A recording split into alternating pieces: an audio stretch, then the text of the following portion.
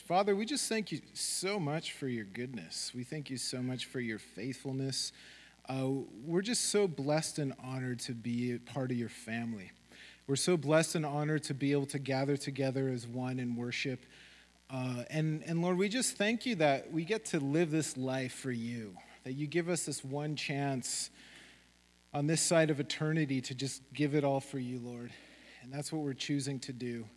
And so, God, I just thank you so much for these wonderful people.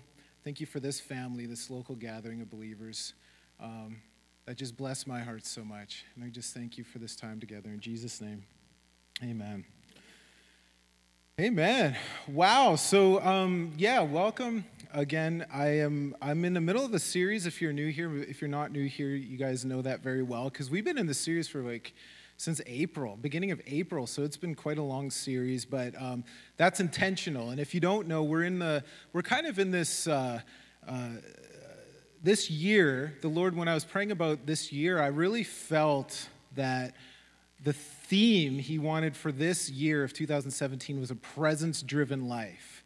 And I was like, awesome, because that's what we burn for in this church, that we'd be a people of His presence. And so, I started off this year talking about our spiritual DNA, the history of our movement, going back to the Jesus movement, and talked about just the values we have in this church. And the number one thing, of course, we are a Catch the Fire church, so we are all about the fire values. But there's a unique expression this church has in Ottawa, and we, like all Catch the Fire churches, we really, really, really love the presence of God.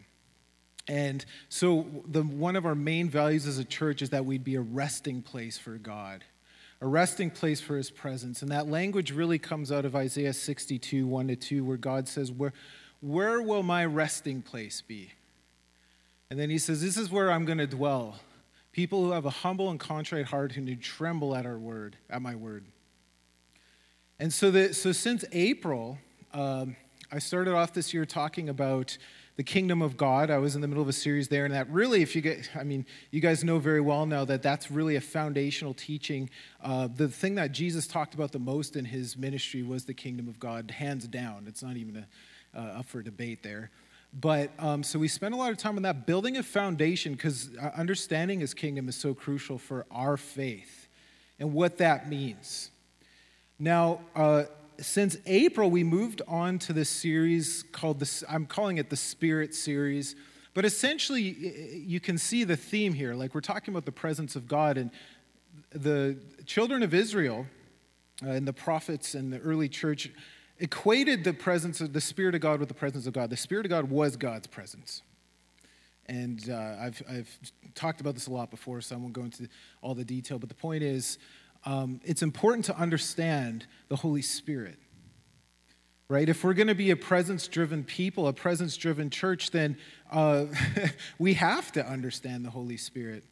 And one of my, you guys who've been here during the series, I kind of start off by saying this, so you know what my urgency is. So you know why I'm spending so much time on this, because I'm spending a lot of time dealing with theology. And part of the reason is because I really have a strong sort of urgency that the theology of the Holy Spirit has been completely neglected in the church. Completely is a strong word, but almost completely.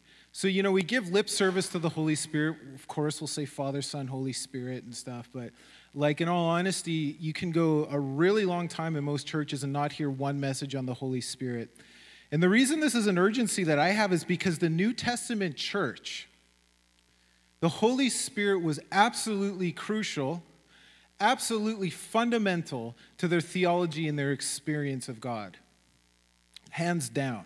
There's not even a question that the Holy Spirit was crucial. You just read the book of Acts. But not only the book of Acts, you read the letters of Paul the Apostle, and it's interesting that he talks about the Holy Spirit so much, and yet most books, a lot of books, I should say, that do deal with theology and Paul will devote a page or two on the Holy Spirit out of a whole volume, And that's symptomatic of really the issue that I'm trying to address is that if he was first and foremost at the forefront of the theology of Paul the Apostle and other New Testament writers, then how important is it that we have that understanding as well, right? We want to have congruent theology with the early church, with the fathers of our faith, with the apostles. And so what I've been trying to do is really emphasize how important the Holy Spirit is theologically. And so because he lies at the heart of everything in the New Testament theology, right? Christ is right there in the center, but he's right next to Christ in the center of our theology.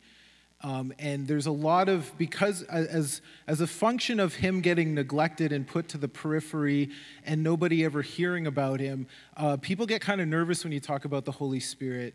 It's like, yeah, the Father I get, the Son I understand, but the Holy Spirit, he's like some gray oblong blur. He's just some kind of, like, who can relate to a dove or whatever. Lots of misunderstandings surrounding the Holy Spirit. And so I've been trying to really go deep in this to build a foundation to show everybody, to show us that he's front and center of our theology, front and center. And so we started off, if you'd go a couple ahead, talking about just like what's the center of New Testament theology. Rather than giving one thing, there's more than one thing, but I think you can make a pretty decent case that these three things, actually there's more than three, but these three things are pretty important for understanding New Testament theology. Okay, and the Spirit is crucial to every one of them. So the first thing that we spend a lot of time on, or a few sessions on anyway, is that he's the key to the eschatological perspective. That's just a fancy pants word for the ideas that the early church had about the end times. They felt that we were in the end times, and the evidence of that was the Spirit came. That's why in Acts chapter 2, it's like, this is to fulfill what Joel the prophet said. In the last days, I'll pour out my Spirit upon all flesh. In the last days. The point is they thought they were in the last days, the already not yet. And I'm going to just kind of leave it at that, other than to say it's the essential framework of the entire New Testament. You have to have an understanding of that, of the kingdom of God and what they believed that we were in the last days in order to understand all the New Testament writers, arguably. And so you guys know it, spent a lot of time on that. So if you're interested, you could go earlier in this series, check those messages out, also in the Kingdom of God series. But we moved on last week to the second thing, and they're all related, so no matter what, we're going to hit on them here and there, but I'm really focusing on salvation in Christ now. Okay, so last week you'll know that we talked about salvation, understanding the facets and dimensions of salvation in Christ, because that's arguably the central issue of New Testament theology, okay, salvation in Christ. And the Holy Spirit plays such an important part about that. And I'm going to be talking about that more today and in the weeks to come. Because I'm kind of transitioning. Last week I talked about salvation and what it means, because it's so much bigger than I think we often give it credit. But anyway, the Holy Spirit plays an absolutely crucial role to salvation in Christ, which is often kind of neglected. And so I don't know, this is sort of going to be at least a few messages on that. Last week we talked about how that fits into the eschatological perspective, the framework I just talked about, the already not yet. And you can see that the New Testament writers talked that way. It's so interesting. If you don't understand that's the perspective they had, it doesn't make sense. But you see in different scriptures where, for instance, in Ephesians 2, where it says, Paul says, you were saved, past tense. Okay? 1 Corinthians 1:18, he says, you are being saved. Present process tense, you're being saved. And then, for instance, in Romans 5, he says, you shall be saved. Past, present, future. And you see even within the one portion of Scripture, he'll go back and forth, past tense, present tense, future, past. Why? Because they had this perspective. That's why it's so important. So last week, if you're interested, the last message I talked all about that, how salvation fits in with that framework. And then the third thing, which we'll address more in detail at some point, is that he's the key to what it means to become the people of God, which is the central goal that God has to create a people for his name. So, salvation has to do with this glorious, quote-unquote, eschatological reality. That God is making a people for his name. That's awesome. You see this throughout the whole New Testament. And we talked about how the children of Israel were the people of the presence. And that's what distinguished them from all the other nations of the earth, that they were the people among whom God chose to dwell in his temple. And a few weeks ago, we talked about why that's so important, that Paul uses the language of the temple, that we now, as a gathered community of believers, are the temple of the Holy Spirit. We are the fulfillment of the second temple promises because the Holy Spirit dwells in our midst. It's amazing. So we talked about the significance of 2 Corinthians 3, one of the most important portions of Scripture on the local church, the local community of believers. And Paul says, do you not know that you yourselves are the temple of the Holy Spirit because the Holy Spirit dwells in your midst? And then this most severest warning of the New Testament, don't you know that God will destroy the person who destroys his temple? Wow. Talking about church splits and stuff. Because we are his temple. It's a big deal. And God, that goes to show how much dignity that God gives to the local church. It's an amazing thing. So salvation, so what distinguishes us now in the new covenant is that we're the people of the presence. We're God's people, Jew and Gentile alike. And someday we'll talk all about how it's the Holy Spirit that makes us. It makes us one. Paul says this over and over again, that we're unified in the Spirit, Jew and Gentile alike. But the thing I want to talk about today, we're talking about salvation. Salvation is in Christ, period. But it's realized in the life of the believer by the Holy Spirit. And I'm going to say that a whole bunch of different ways today so we get it. Because that's such an important reality. That's so important. So the presence of the Spirit is both the evidence that salvation's come and the guarantee of our final inheritance. Talking about the already not yet perspective, whatever. So the thing that I have a pet peeve with, and I don't know if maybe you guys won't agree with me, and that's fine. But so I make generalizations. This isn't true of every church, for sure. And God willing, this isn't the case for our church, but generally speaking, talking about the Western church now, generally speaking, the church often treats the Spirit as a matter of creed and doctrine, but not as a vital experienced reality in the believers' lives. Okay? So yeah, I said this earlier, we give lip service, Father, Son, Holy Spirit, talking about practically walking that out now. He's usually left to the periphery. And another way of saying it, rather than Trinitarian, we're Binitarian. Father, Son, it's all you can talk about the Father all you want for months, and that's great. Not say Holy Spirit once, no one would bat an eye. You could talk about Jesus all you want for months on end, no one would bat an eye, which is perfect. That's great. The issue with that is, my point is, you could do that and no one would care if you didn't mention the Holy Spirit once. No one would even notice, probably. Okay? Because we're really practicing Binitarians for the most part. A lot of people. Okay? But you give a series like this on the Holy Spirit, people get nervous. Somehow you can emphasize the Holy Spirit too much. Not saying you guys, I'm just saying, people can get nervous. Because he's so neglected. Because he's so neglected, it makes people uncomfortable. Don't overemphasize the Holy Spirit. It's like, how can you overemphasize God? You can't. It's just like imagine I said, you're overemphasizing Jesus. How offended would you be? No, I'm not. That's impossible. Or if you spent the whole year talking about the Father, no problem. I bet. You talk a whole year about the Holy Spirit, people might be, you're getting off there. You're emphasizing too much. No way. He's God. He's God's Spirit. He's God's very presence. He's the person of the Holy Spirit. And I would argue the reason people get nervous and have that perspective that you can overemphasize the Holy Spirit is precisely because he's been neglected. Okay, and so that's why I'm trying to bring some balance maybe to this, to this neglect. And that's, we're in the middle of a series, and I have no idea how long it'll go. For all I know, the rest of the year, because we're in the presence-driven life, and there's so much. Like, come on, I don't know what message I'm on, maybe 12, 11, 12, and there's so much. I could go on so much on this. But what's cool about it, and I hope you guys appreciate this, is because he's such a fundamental part of our theology, we're revisiting the fundamentals, okay? Just like salvation in Christ. And so I'm appreciating revisiting this because salvation is an inexhaustible truth that we're going to be trying to grapple with for eternity. And I don't want to boil it down to some cliche, because it's not. It is so grand. It is so amazing. Okay, and so we're going to spend some time on this. Now, the New Testament writers like Paul And I have to say this, were Trinitarian to the core of their experience in theology. Now, I want to make sure I make this clear. The word Trinity does not appear anywhere in the Bible, period.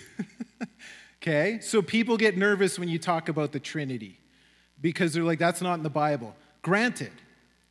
But I hope you will see, even after today, how important this was. It was a presupposition to how Paul understood everything. Presupposition. Okay, so yeah, he didn't say the word Trinity. That's just a word we use to try and, like any word, try and give some kind of mysterious, complex concept and to boil it down to a word, and that's fine sometimes, right? Just so we're on the same page. And I'm not going to pretend I understand the mystery of the Trinity. We serve one God, okay? So theologians have been arguing this for centuries, and I'm not going to try and pretend anyone can't claim they have it figured out. They don't. But the point is, Paul clearly, and the New Testament writers clearly had the Trinity, this Trinitarian understanding at the core of their experience and their theology. I'll show you that today if you don't believe me. Because some people don't believe that, even Christians, and that's okay, and I get that. But anyway, such a Trinitarian understanding makes a huge difference in our own relationship with God. Okay. What I first want to talk about is this, because I talked about how it's at the core of his experience in theology, talking about Paul, but talking about the early church, okay, the Trinity. Now, what I want to show you is the experiential dimension of salvation in Christ is so crucial. It's like, I've talked about this before in different ways, but I'm talking about salvation now, the experiential dimension. Okay, so you can see throughout the entire New Testament that the Holy Spirit played a crucial role in the experience dimension of salvation. The message of the gospel was always, always, always accompanied by the demonstration of the Spirit's power in the early church. Always, period. And I'm going to show you a few verses that show you this. It was just how they operated. It wasn't even like a thing. Paul just kind of says it in passing.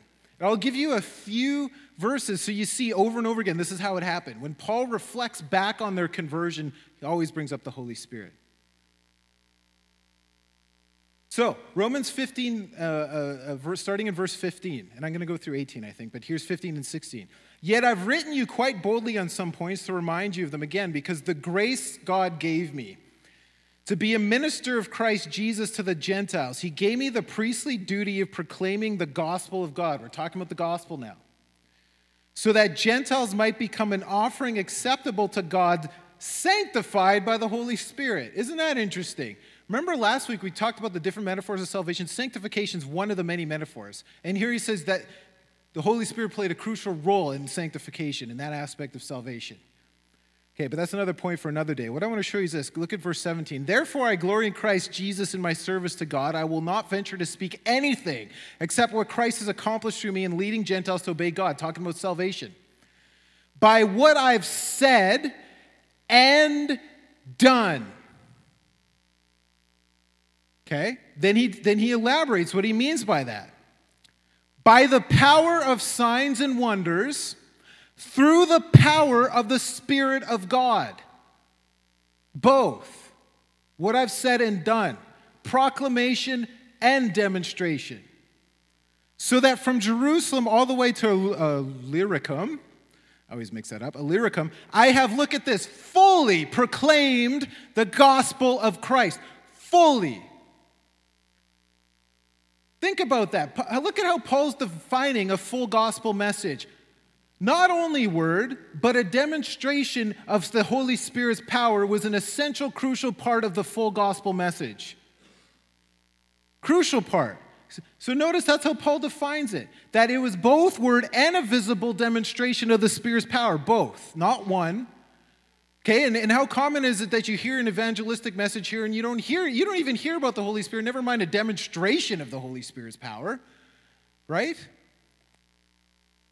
Proclamation and demonstration are a vital aspect for fully proclaiming the gospel, and we have only proclaimed a partial gospel message according to this, haven't we? Okay? Word and deed. Now that's not just if that was one scripture, fine. That was him summarizing his whole ministry, right, from Jerusalem to Illyricum, which is almost to Italy. I think is modern Croatia. But look at this. Here's just a couple examples if you don't believe me. 1 Corinthians 2:4. Look at this. My message, he's talking about when he came to them first, proclaiming the gospel. My message and my preaching were not with wise and persuasive words, but what? With a demonstration of the Spirit's power, so that your faith might not rest on human wisdom, but on God's power. Because come on, how many of you, you think about apologetics, how we try and get people into the kingdom. It's all about arguments and wisdom and trying to outsmart the atheist or whatever, how it makes rational sense. I have news for you. Our gospel's never going to make rational sense ever, period. In fact, the chapter right before this, in Corinthians 1, 18-25, he says the gospel is foolishness. It's foolishness. It's a stumbling block to the Greeks who are all into wisdom. So again, here we're trying to use human wisdom to argue that it makes sense. Paul's like, look, that's the foolishness. It's the ultimate oxymoron, a crucified Messiah, a stumbling block to the Jews. So it's never going to make sense. That's why faith is so important. It's not going to be a rational thing, and we've made it a rational thing. Okay, guys, here's a set of propositions, the 10 tenets of our faith. If you mentally assent to this, you're in. No way. No way. No way. No. No way. No way. No. Look at this. Why? Because if that's how we approach it, then your faith is based on my ability to argue using human wisdom. So then Mr. Smarty Pants Atheist comes along and crushes my arguments. What happens? Your faith was resting on my ability to convince you. So then what? You're shipwrecked. Paul's like, guys, I'm not resorting to human wisdom because I don't want your faith predicated on my ability to convince you. I want it predicated on the power of God. Why? You cannot argue with an encounter. You cannot. Right? You get healed miraculously. How are you? You can't deny that. Or, right, whatever the encounter looks like, you cannot argue with an encounter. And that's what Paul's saying here. I want your faith resting on the power of God, not my ability to preach to you. All right, if that wasn't enough, look at this. The first mention of the Holy Spirit in the Bible, 1 Thessalonians, he's referring back to their conversion. Look what he says, verses 4 and 5. We know, brothers and sisters, loved by God. We're going to be talking about the love of God soon. That's an important part of salvation. That he has chosen you. He's talking about their salvation. How? How do we know he's chosen us, Paul? Because, he says, our gospel came to you not simply with words, but also with power, with the Holy Spirit, and with deep conviction. That's how you know you're saved. That's how you know God chose you, because the Holy Spirit showed up. You see that? It's clearly, it's just right there. He says, because I didn't just say some kind of set of propositions. It wasn't just words. It was demonstration of the Spirit's power.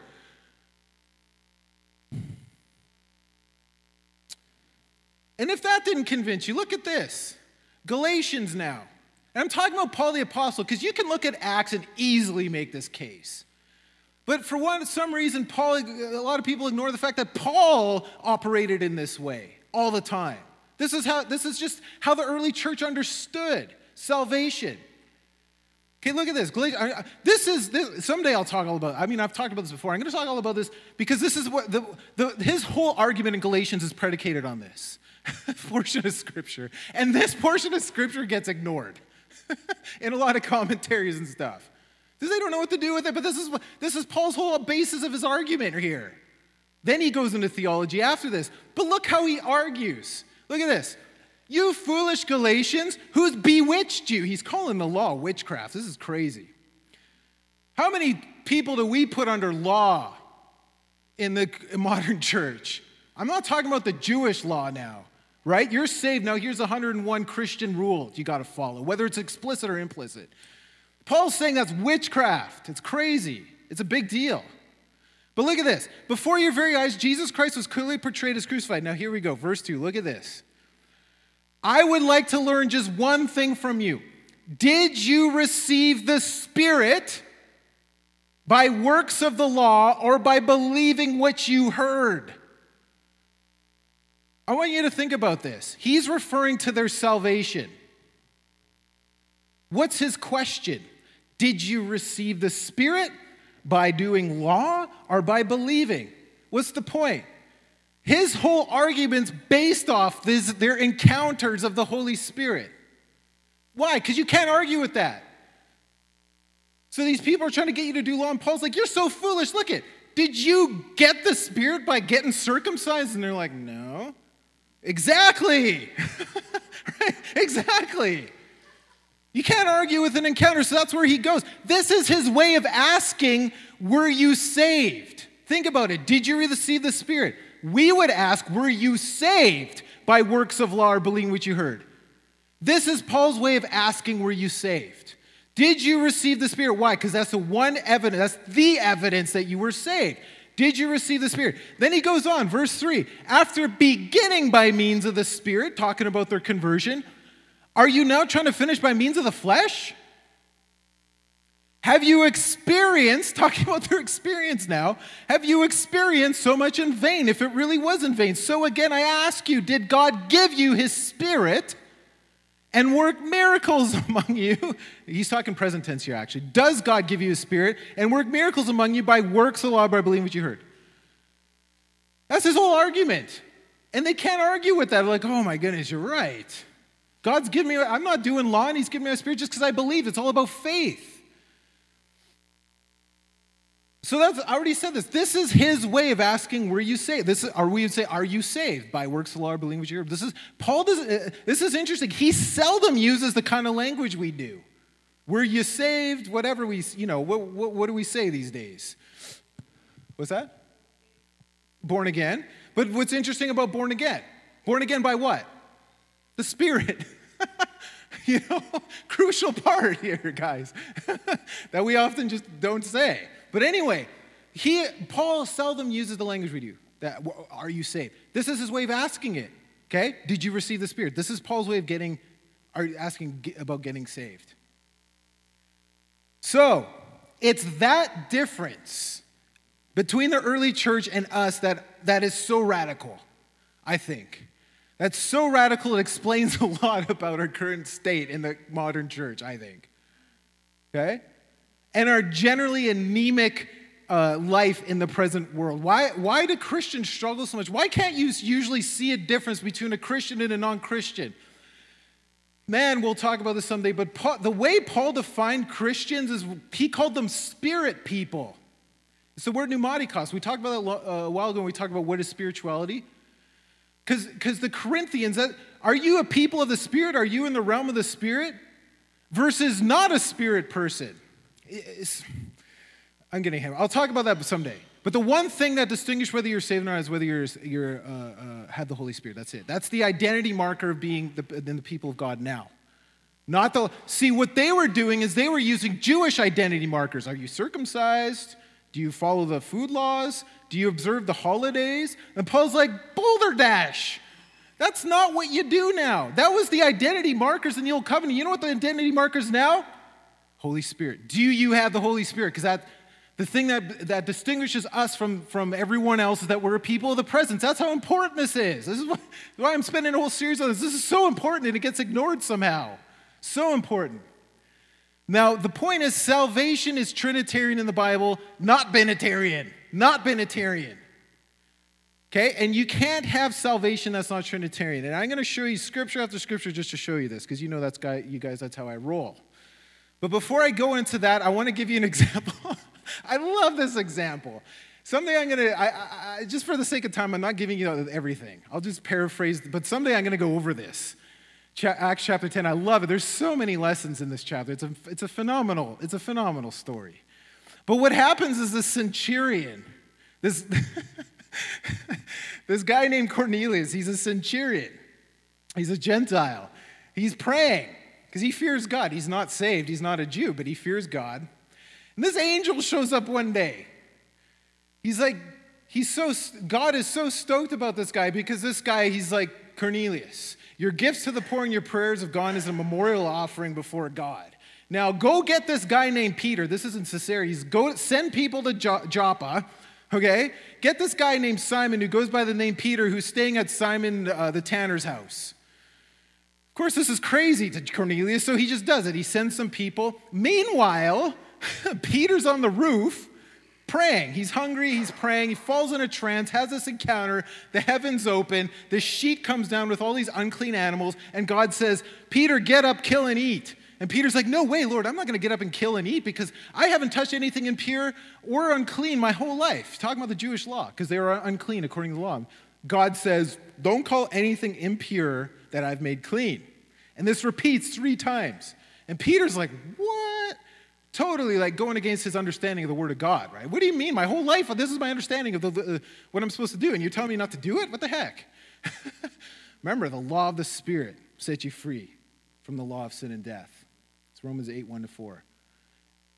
Galatians 5:18, those who are led by the Spirit are no longer under law. And they didn't understand that yet. They're still doing law.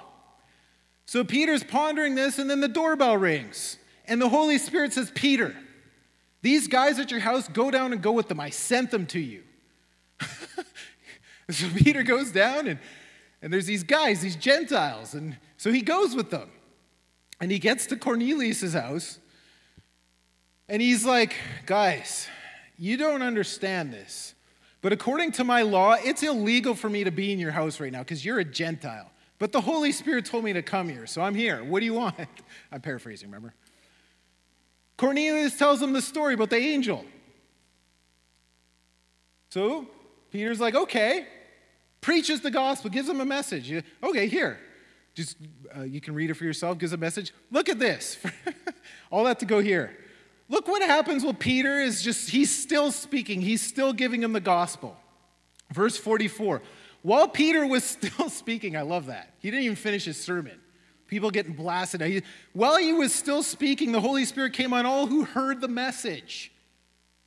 The circumcised believers who'd come with Peter were astonished that the gift of the Holy Spirit had been poured out even on Gentiles. They couldn't believe it. Why? Because this is the implications is that they're saved because they had the Spirit now. They're like, what? Gentiles can get saved? They didn't have this revelation yet. For they heard them speaking in tongues and praising God. That was the experiential outward demonstration. Yeah, the Spirit's totally on them. Then Peter said, surely no one can stand in the way of their being baptized with water. What does that? That means they're saved. He's like, why? Because they've received the Holy Spirit just like we have. So who can stand in God's way? So he ordered that they be baptized in the name of Jesus. Look at this. The point is, what was the evidence they were saved? The Spirit. And they're like, whoa, okay, I guess who can stop them from being baptized? And they're saved because they got the Spirit now. The one evidence. Now, I like this. This is chapter 11, but starting in verse 1, but this is the next verse.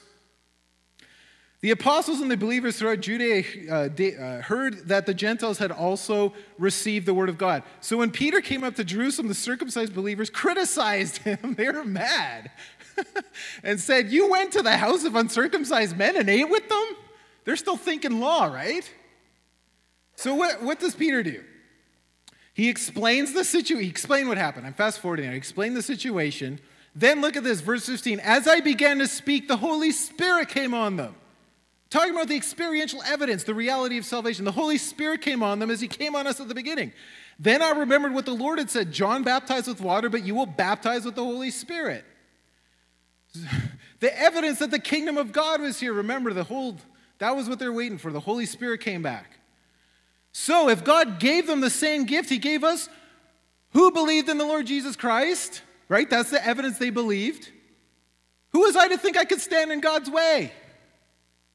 When they heard this, they had no further objections. I love that. And praise God. Oh my goodness, the Holy Spirit came on. Oh, okay. Yeah, just worried there. Okay. Right? Because that's how much they put, I don't know the word I'm looking for. That's how much they saw that as the evidence that you're saved, as the Holy Spirit came on them. So they're like, oh, okay, I can't argue with that. So then, even Gentiles, God has granted repentance that leads to life. That's the evidence that he granted repentance that leads to life, is they got the Holy Spirit. You see that? The experiential dimension of the Holy Spirit. So receiving the gift of the Spirit was the evidence that they were saved in the early church. I showed you Galatians 3:2, and Paul says, did you receive the Spirit? By faith or by works? It's this experiential dimension of salvation that's often missing from the contemporary Western church, I would argue. Because we made it about a set of propositions, not about relationship, right? Do you believe this, and this? Yeah, I believe that. Okay, you're saved. Really? How do you know? They didn't go there. They didn't say, do you believe this, and this, and this? They said, did you receive the Spirit? Yeah, okay, you're saved.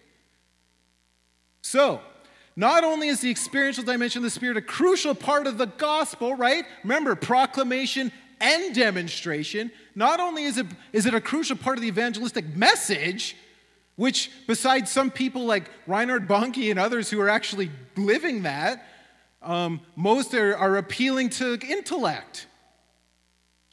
But the Spirit himself plays a crucial role in the theology of salvation. We've been talking about the experiential dimension, the actual encounter. That's a crucial part of salvation. Now I'm talking about, and I should say this, I am not trying to say you have to have some crazy, it doesn't always look the same way. I need to say that, because unfortunately there's some people who come from I wouldn't even say the stream of Christianity, where they say you have to speak in tongues or you're not saved. Why? Because they say that's the evidence that you got the Spirit. No way.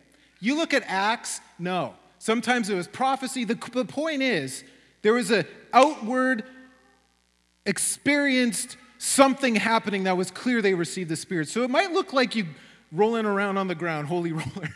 Might look like you shaking, might look like you speaking tongues, might look like you prophesying, might look like you shake, might look like goosebumps. I don't know. The point is there's an outward demonstration. Miracles, signs, wonders, whatever it is. The point, you see what I'm saying? But I don't want you to think it has to look a certain way. Because I know when I talk about this with some people and I say the Holy Spirit's the one identity marker of being a Christian, and I mean, come on, I can back this up a whole bunch with Scripture, which I'm doing right now, but even more. And people get offended. What do you mean the Holy Spirit? Why? Because I think it's because they think I'm saying you have to look like you're getting drunk or something. I'm not saying that. It doesn't have to look a certain, does that make sense? It doesn't have to look a certain way, but the point is there is clearly an outward demonstration that you receive the Spirit. Or at least a subjective experience, okay? Even if people don't see it, if you're feeling it. But besides that crucial part of the theology of salvation, I'm going to show you this. Okay, somehow we've got them out of the theology of salvation, and we've made it focused only on Christ, which is crucial, but Holy Spirit is also a crucial part of salvation. I'm going to show you that. Somehow we've separated the two and made it just about Christ when it's about Christ and the Spirit.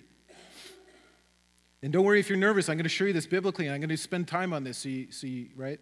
Okay, so the threefold activity of the triune God. Talking about the theology of salvation now. At the heart of the gospel message is salvation. All right, like I said earlier, the central issue of the New Testament is arguably salvation. Throughout Scripture, salvation in Christ is the cooperative work of God, Christ, and the Spirit.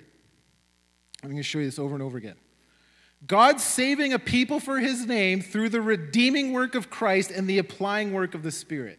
And I'm going to say that in a whole bunch of different ways, so hopefully by the end we'll get it. Because you'll see over and over again this is the case. So the Scriptures where Paul specifically speaks of salvation, he speaks in terms of God the Father initiating it. Always God the Father initiating it. Okay? Christ as effecting it historically.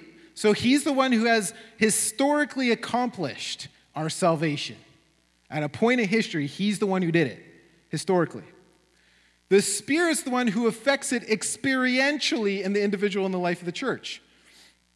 Okay, so in these passages on salvation is where you find the real heart of Paul's Trinitarian theology. And like I said, Trinitarianism and a lot of the philosophy surrounding it wasn't part of Paul's concern. This is an interesting thing to think about. His letters were not theological statements or treatises or anything.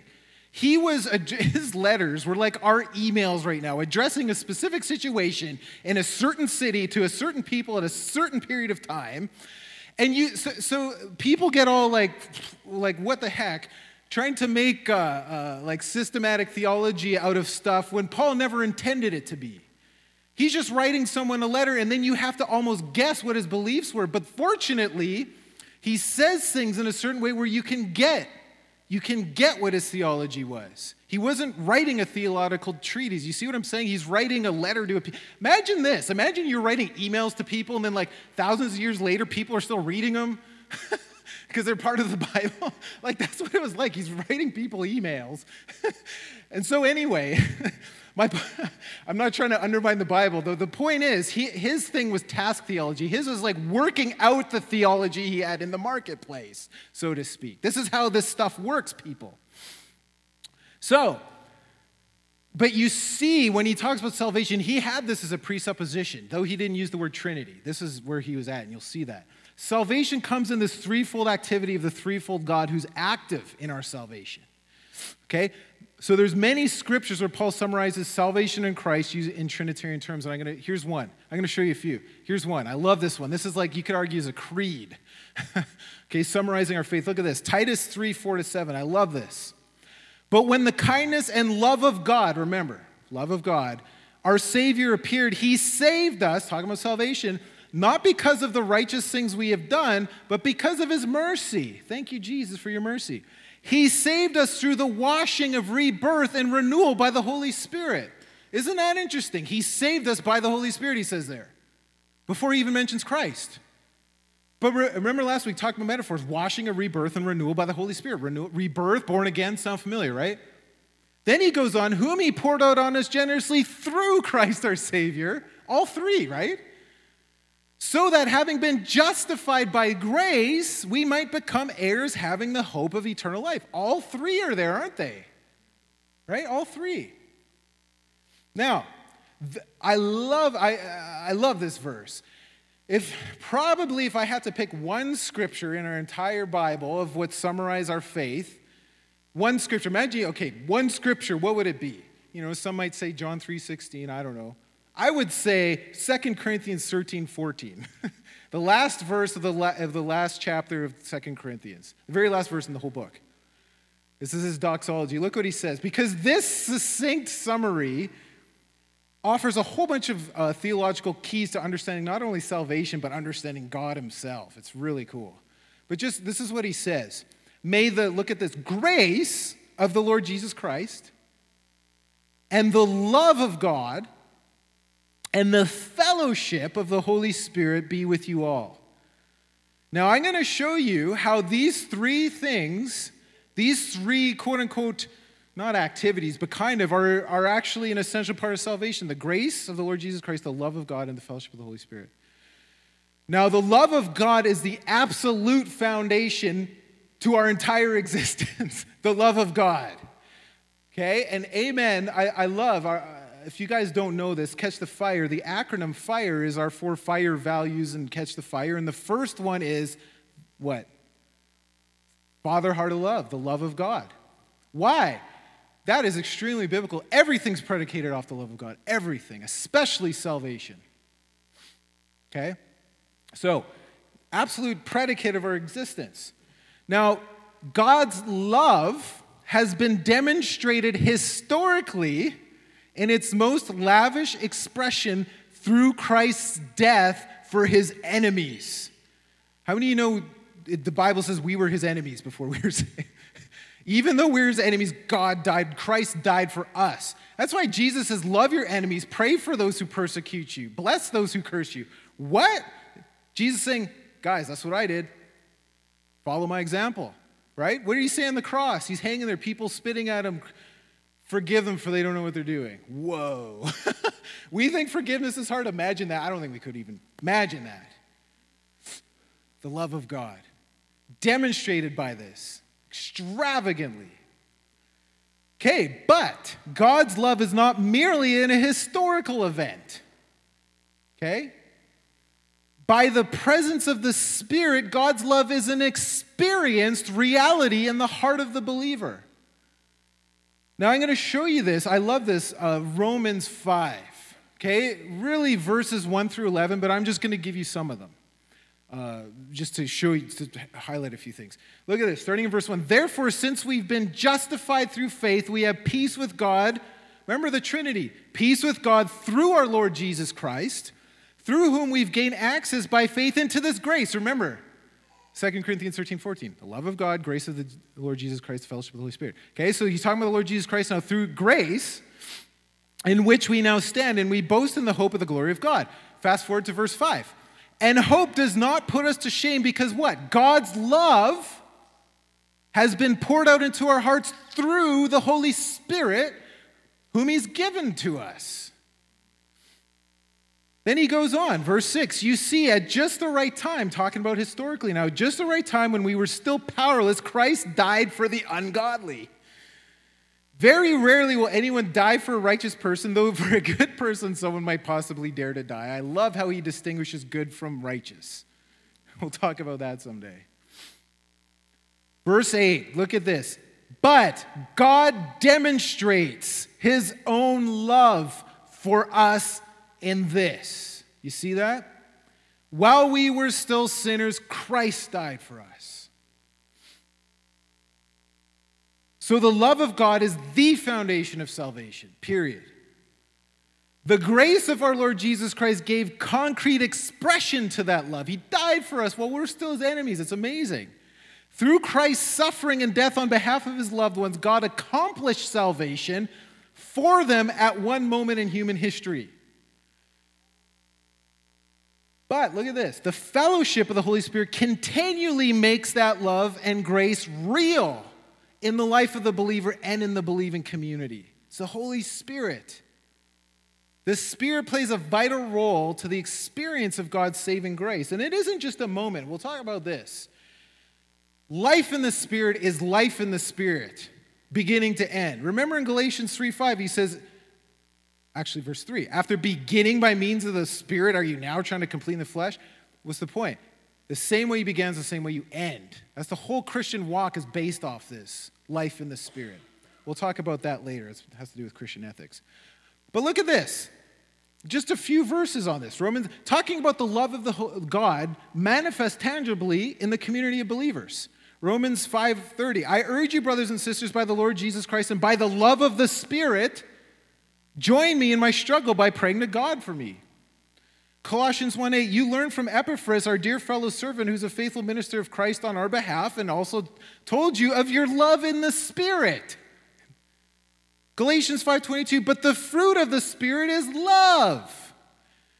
And it's an interesting thing, because in Galatians 5:5, he says this is the only thing that counts, faith expressing itself through love. Then a few verses later, he says this, the fruit of the Spirit's love. Joy, peace, patience, kindness, goodness, faithfulness. Same word. In other words, it's the Spirit who produces that love and that faith in us. It's the fruit of the Spirit. That's why that's the whole Christian ethic. And the primary imperative in Paul is Galatians 5:16. Those who walk by the Spirit are no longer fulfilling the lusts of the flesh. Those who are led by the Spirit, in verse 18, are no longer under law. Why? Because we live by the Spirit now, and he produces God's character in us. He produces God's love in us. He produces faith in us. He produces peace in us. He produces joy in us. All characteristics of God's character. Right? And so we're no longer under law precisely because the Holy Spirit's producing God's righteousness in us. It says that a whole bunch. Again, we'll talk about that someday with ethics. But you see how important life in the Spirit is. Because people say the primary imperative is love one another, but the Holy Spirit's the one who produces that love. The fruit of the Spirit, so that we can love one another. That's how important this is. So God's love is not just an historical fact, okay? But God's love has been effectively realized in the experience of the believer. God's love has been poured out as an experienced reality by the presence of the Holy Spirit, whom God has also lavished, poured out in our hearts. I'll give you a couple other scriptures on this. We're talking about the Trinity now, okay? The triune God producing salvation. So Galatians 4:4-6, I love this. Remember, God initiates. So, verse 4, but when the set time is fully come, God what? Sent his Son, right? God initiates, born of a woman, born under the law, to redeem those under the law. Remember, that's one metaphor of salvation. That we might receive adoption to sonship. Because you're his sons, look at this. God sent, he initiates forth the Spirit of his Son into our hearts, that Spirit, the Spirit who calls out, Abba, Father. So you are no longer a slave, talking about redemption, using that metaphor, but God's child. And since you are his child, God has made you an heir. Now look at this. Remember, I'm emphasizing, God sent his Son to redeem those who are in slavery to law. That's why he uses the metaphor of redemption there for salvation, because he's talking about slavery to law. So God sent forth his Son who effected redemption. Talking about salvation, redemption. But God sent forth the Spirit of his Son to effectively work out redemption in our lives. I'll put it another way. God sent forth the Spirit so that having received adoption, as sons, we might say to God, Abba. We're his children now. The Spirit crying that out in our hearts is experiential evidence that we are not slaves, but children who have been adopted into God's family. You see that. That's the experiential reality. The Holy Spirit producing the Abba cry, which is evidence we're his children. We're no longer slaves. So the Spirit effects or brings about that adoption in our lives. Now, I'm going to show you the same thing in a different portion of Scripture so you can see it clearly. This is Romans 8, verses 14 to 17. For those, look at this, those who are led by the Spirit are the children of God. That's how important being led by the Spirit is, right? How are we ignoring this in the church? That's the thing that makes you the children of God, those who are led by the Spirit. Verse 15, the Spirit you receive does not make you slaves, so that you live in fear again. Rather, the Spirit you receive, look at this, brought about your adoption to sonship. You see that? He brought it about. And by him we cry, Abba, Father. The Spirit himself testifies with our spirit that we're God's children, experientially. Now, if we are children, then we're heirs, heirs of God and co-heirs with Christ, talking about the Trinity. If indeed we share in his sufferings, in order that we may also share in his glory, talking about the final eschatological fulfillment of all this. So, the fellowship, talking about the fellowship now, the fellowship of the Holy Spirit is how God brings people into an intimate and abiding relationship with himself. We're his children. By the Spirit, he testifies that we're his children, and we cry out, Abba, Father, because of it. The experienced reality. And that fellowship also causes them to participate in all the benefits that grace and salvation, of grace and salvation, rather. This happens by indwelling them in the present and guaranteeing their final eschatological glory, which is what I just said. He guarantees what's to come. So look at it. The threefold divine activity. God did it through Christ and by the Spirit. You see that. God initiates by sending the Son, and by sending the Spirit, the Son effects it historically. The Spirit accomplishes it in our lives. That's why having a Trinitarian perspective and understanding salvation is crucial, because that's how Paul understood it. That's how the early church understood it. Now, I can just show you a couple other passages on this to show you the same thing, just so you don't think I'm trying to cherry pick isolated scriptures. No, this is throughout the entire New Testament. And these aren't as long. 2 Thessalonians 2:13, and some of them I already mentioned. If you think about some of the ones I mentioned when I started talking about how when Paul preached the gospel and they experienced the Holy Spirit, those are Trinitarian too.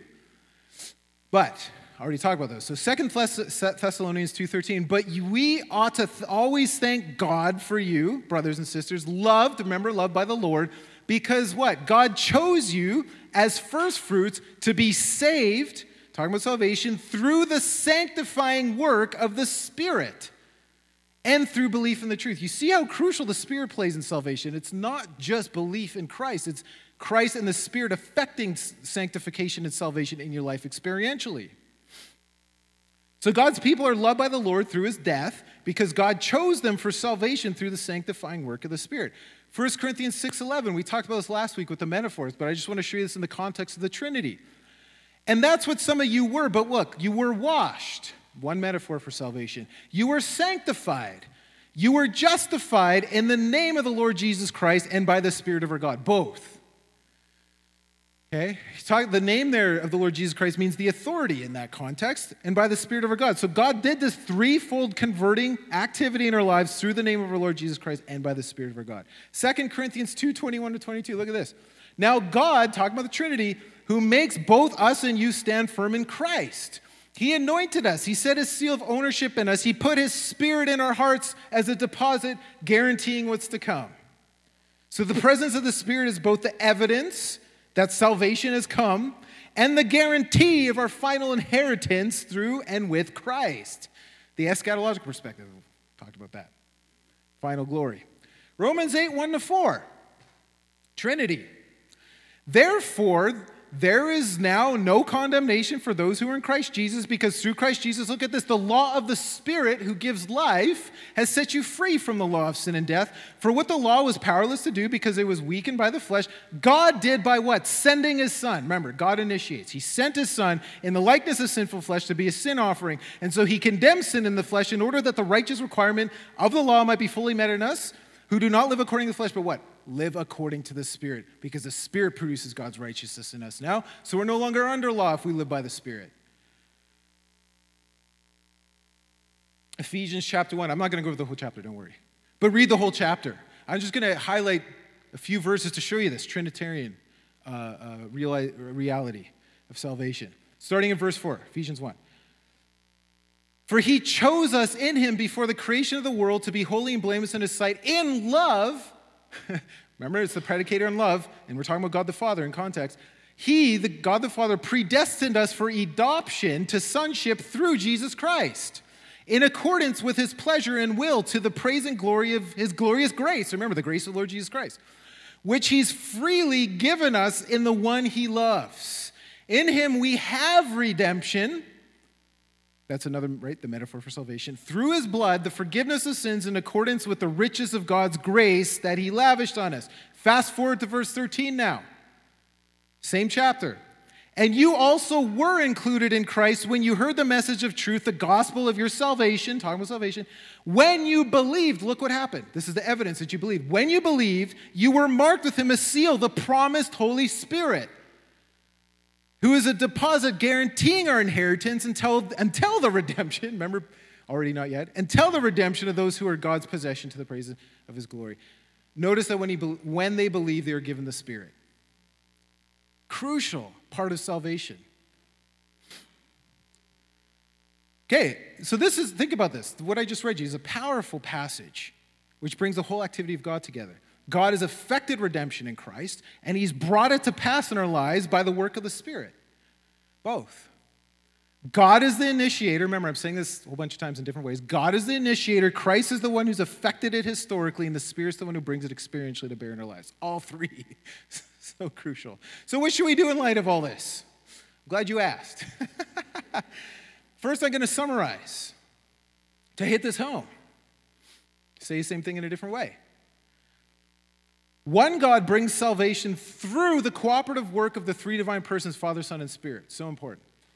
His redemptive love, remember the love is predicated on his love, initiated our salvation, which was then effected historically through Christ, the Son, and made effectual in our lives by the Holy Spirit.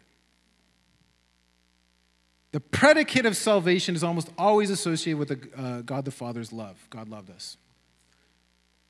The demonstration of that love is through the work of Christ. How did he love us? Through the death of Christ, which effected redemption for us. And the effect of working out of God's love that has brought redemption through Christ is the effectual working of the Spirit. And you cannot have the first two without the third. You cannot have the first two without the third. The Holy Spirit works this out in our life experientially. Crucial part of salvation. You don't have salvation that's not Trinitarian, is the point. And like I said, the problem is most contemporary Christians, general statement now in the Western church, have been practicing binitarians. Okay? Think about most gospel messages you've heard. Is the Holy Spirit ever mentioned? Probably not, unless you come from a Pentecostal charismatic stream. Probably not, even then. Unlikely. Somehow, this is the problem. Somehow we focused on the work of Christ, which is crucial. That's biblical. Totally. Don't mishear me. Crucial. but without the side-by-side work of the Spirit in salvation. Somehow it's just been Christ, Christ, Christ. What about the Spirit? Clearly, Paul in the early church thought that it was the Holy Spirit and the Father were crucial parts of salvation. Why do every time he talks about salvation, he has that over and over and over and over again? And doesn't that show you we should probably emphasize the Holy Spirit in salvation? Because that's, like I said, the one thing that is the identity marker of Christians now, whether you have the Spirit or not. And again, I'll show you one scripture that clearly says that, but I'm going to develop that in the future, just so you know. We've often separated these, the Spirit and the Christ, in salvation, but in the theology and experience of the New Testament, it could never have been separated. Never been separated. You have not experienced the work of Christ if you have not received the Spirit, period. Okay? There's no such thing as salvation that doesn't have the work of the Spirit. And if you're like, what are you talking about? Because I've said this before and people get, what? Red bells. Like, what are you talking about? Here's one verse. I have a whole bunch I'll show you someday. One verse that you can meditate on if you don't believe me. This is Romans 8:9. You, however, are not in the realm of the flesh, but are in the realm of the Spirit, if indeed the Spirit of God lives in you. Look at this. And if anyone does not have the Spirit of Christ, they do not belong to Christ. Doesn't get much clearer than that, does it? If you don't have the Spirit, you don't belong to Christ. In other words, if you don't have the Spirit, you're not a Christian. That's what he's saying, isn't it? If you don't have the Spirit, you don't have a Christian, you don't belong to Christ. That's the one identity marker of whether you're a Christian or not. That's why Paul said, did you receive the Spirit? Why would he ask that? Because that means you're saved if you did. Why did the apostles freak out? Right, when Cornelius, the whole household got the Spirit on them. And they're like, oh my goodness, who are we to argue with God? They're saved because the Spirit came clearly. That means they're saved. So salvation in Christ is not simply a theological truth based on God's prior action in the historical work of Christ, which is what we made it. Salvation is an experienced reality made so by the person of the Spirit coming into our lives. One simply cannot be a Christian without the effective work of the Trinity. Okay? So what does this mean for us, practically? Because like I said, what do we do in light of all this? The Spirit must be reinstated in the Trinity. He must be reinstated in the Trinity, okay? Not just lip service, okay? Because he's never been excluded in our creeds and doctrines, but I'm talking practically excluded. He's been practically excluded from the experienced life of the church. Like I said, practicing Benitarians. I mean, how true is that? I don't know. In my experience, that's true. I don't want to, maybe I'm overgeneralizing, but I don't think so. In my experience, again, I could be wrong. I think you probably would agree with me if you've been in church, in any church. We need to have the experience dimension as a vital part of our lives, our gatherings, and the gospel message. That's what we do in light of all this. That's the theme of this year. A presence-driven life is not just some catchy theme trying to attract charismatics to our church or something. It is the fundamental reality in our lives as believers that we're a people of the presence. Period. A temple of the Holy Spirit. Period. A resting place for God. Period. We are the people of the presence. That's what we're called to be. Individually and corporately as a local church. And we need to somehow get that experience dimension back into the church as a whole.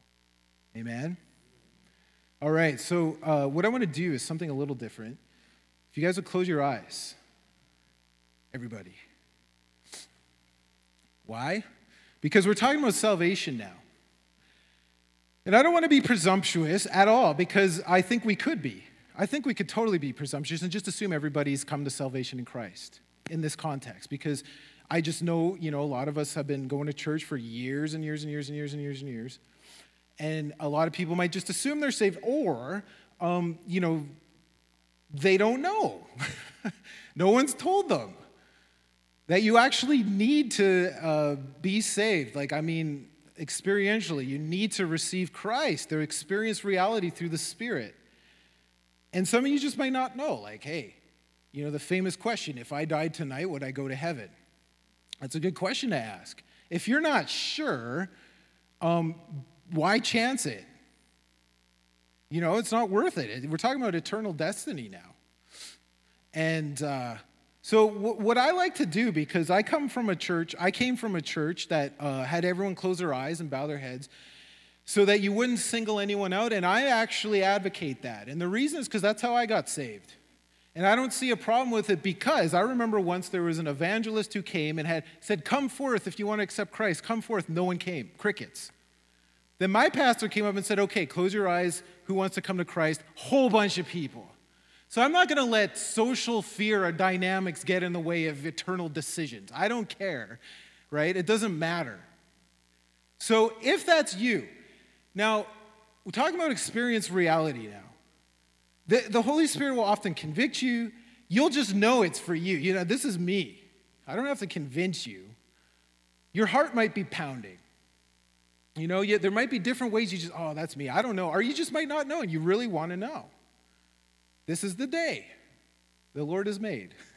Let us rejoice and be glad. So, if that's you, I am not going to single you out. I'm not going to call you forth. I'm just going to get you, everyone's eyes are closed. I'm going to get you, if this is you, just to raise your hand. Is anyone in this place, today's the day I want to make a decision to make Jesus Christ the Lord and Savior of my life. I want to surrender all. Maybe you've been in church for decades and you have never made that decision. That's not uncommon. Or maybe you're not sure. Maybe you backslid. Maybe you're like, hey, I've been doing this for years, but I haven't been living for the Lord. If any of that describes you, if you want, just raise your hand and I'm going to pray for you together so we don't single you out. And today's your day. So is anybody in the room, just by the raise of hand, want to do that today? Okay, I see you. Is there anyone else? Is there anyone else?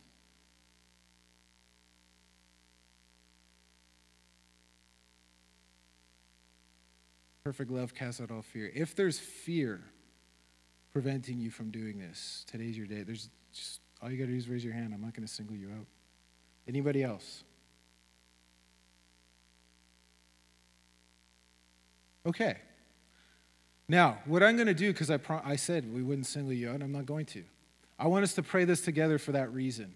And what I'm going to do is after, I'll just hang out in the side room there, the glass room there. And if you want to, I'd love to chat with you and pray with you if you raise your hand, but no pressure. I don't, But or if any of you, even if that wasn't you and you want to talk to me about something, or you're not sure, you have questions about anything I talked about, I'll just hang out in there. If you want prayer, whatever. Okay? But just so you know, because I don't want to leave you, like, I personally would like to pray for you, and if you have any questions, explain things to you and stuff, but not necessary. So let's pray together out loud, okay? All of us, because like I said, I don't want to single the person out. Let's say this together. Lord Jesus, I thank you for your great mercy. And Father, I thank you for your great love. And Holy Spirit, I thank you for the experienced reality of that love. And today I confess that you, Jesus Christ, are my Lord and Savior. I believe that you died for my sins, that you were raised to life on the third day, and that you forever live to be my Lord. Thank you that old things have passed away, that all things have become new, and that today I'm a new creation in Christ. Today I choose to live for you, to live for your kingdom, and to not live for myself anymore. I thank you, Father, that today I'm a new creation in Christ. In Jesus' name, amen. Amen. Let's give the Lord a round of applause. Thank you, Jesus. So, like I said, if that was you, I'll just hang out in there. You can chat if you want or whatever, pray with you. The rest of you, if you would like, if we have some prayer team, yeah. If you guys want to come up, if you want prayer for anything, maybe you want more encounter experientially with the Lord. No problem. There's always more. So even if you haven't experienced as much as you wanted, there's always more, and we love praying for that kind of thing. So if that's you, or if you want healing, if you want anything, we have some awesome prayer team. People would love to pray for you. We also have hospitality, coffee, snacks in the great room. If you go out in the hall over there to your left, if you want to hang out and fellowship or whatever, drink some coffee, snacks. If you're new, I don't know if this is mentioned during announcements, but we have these Connect cards on the pews. If you want our weekly newsletter, email, feel free to fill us out, hand it in to me. We have a gift for you. Email address and name is great. The rest of you have an awesome week. Thanks for coming out. Have an awesome long weekend. I hope you guys enjoy the rest of your weekend. Bless you guys.